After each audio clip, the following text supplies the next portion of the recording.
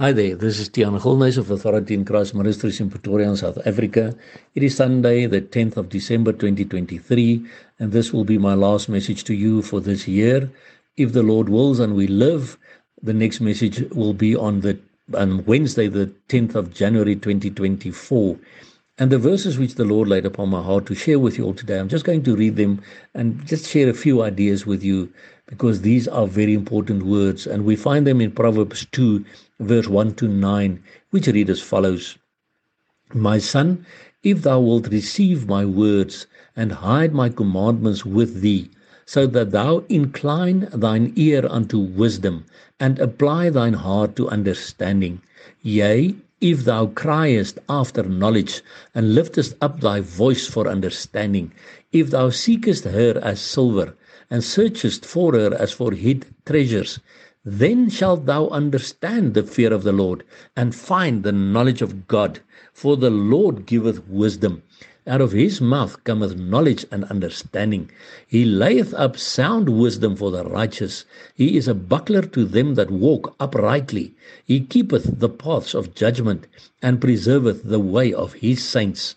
Then shalt thou understand righteousness and judgment, and equity, yea, every good path. My brother and sister, this is what I started to do many years ago when I met the Lord Jesus personally. And when I started to do these things, it started to work in my life as well. You see, my son, that also includes my daughter, if you will receive the words of God. So it's something that I must do, to receive his words and hide my commandments with thee. I must hide his commandments with me in my heart, and keep it in my heart, so that thou incline thine ear. Listen to this. It's all things that we must do. I must incline my ear unto wisdom, meaning godly, divine wisdom of the Holy Spirit. And I must apply my heart to understanding. I must also cry after godly knowledge and lift up my voice for understanding. And I must seek for it as silver and search for it as for hidden treasures. You see, it means I must take time with the word of God and the God of the word. What will happen then? Then shalt thou understand the fear of the Lord. That is the promise. Then you will understand the fear of the Lord and find the knowledge of God. You see, not worldly knowledge, godly knowledge. For the Lord gives wisdom. Out of his mouth cometh knowledge and understanding. You see, again, godly knowledge, godly understanding of the word of God and the things of God. And he lays up sound wisdom for the righteous. If you and I are righteous people, he will lay up sound judgment and wisdom for us. And he's a buckler to us who walk uprightly. That means he's a shield around us. He keeps the paths of judgment. He preserves the way of his saints.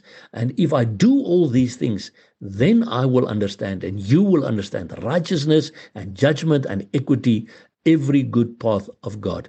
My brother and sister, may this be the cry of your heart in the next few weeks, to really do these things, to make a study of Proverbs 2 verse 1 to 9 and see what God teaches you from that, because we know he loves you immensely, and we know his coming is very close at hand. And that is why we will keep on crying out, Maranatha, come Lord Jesus, because the Spirit and the bride say, come, for we love him and he loves you.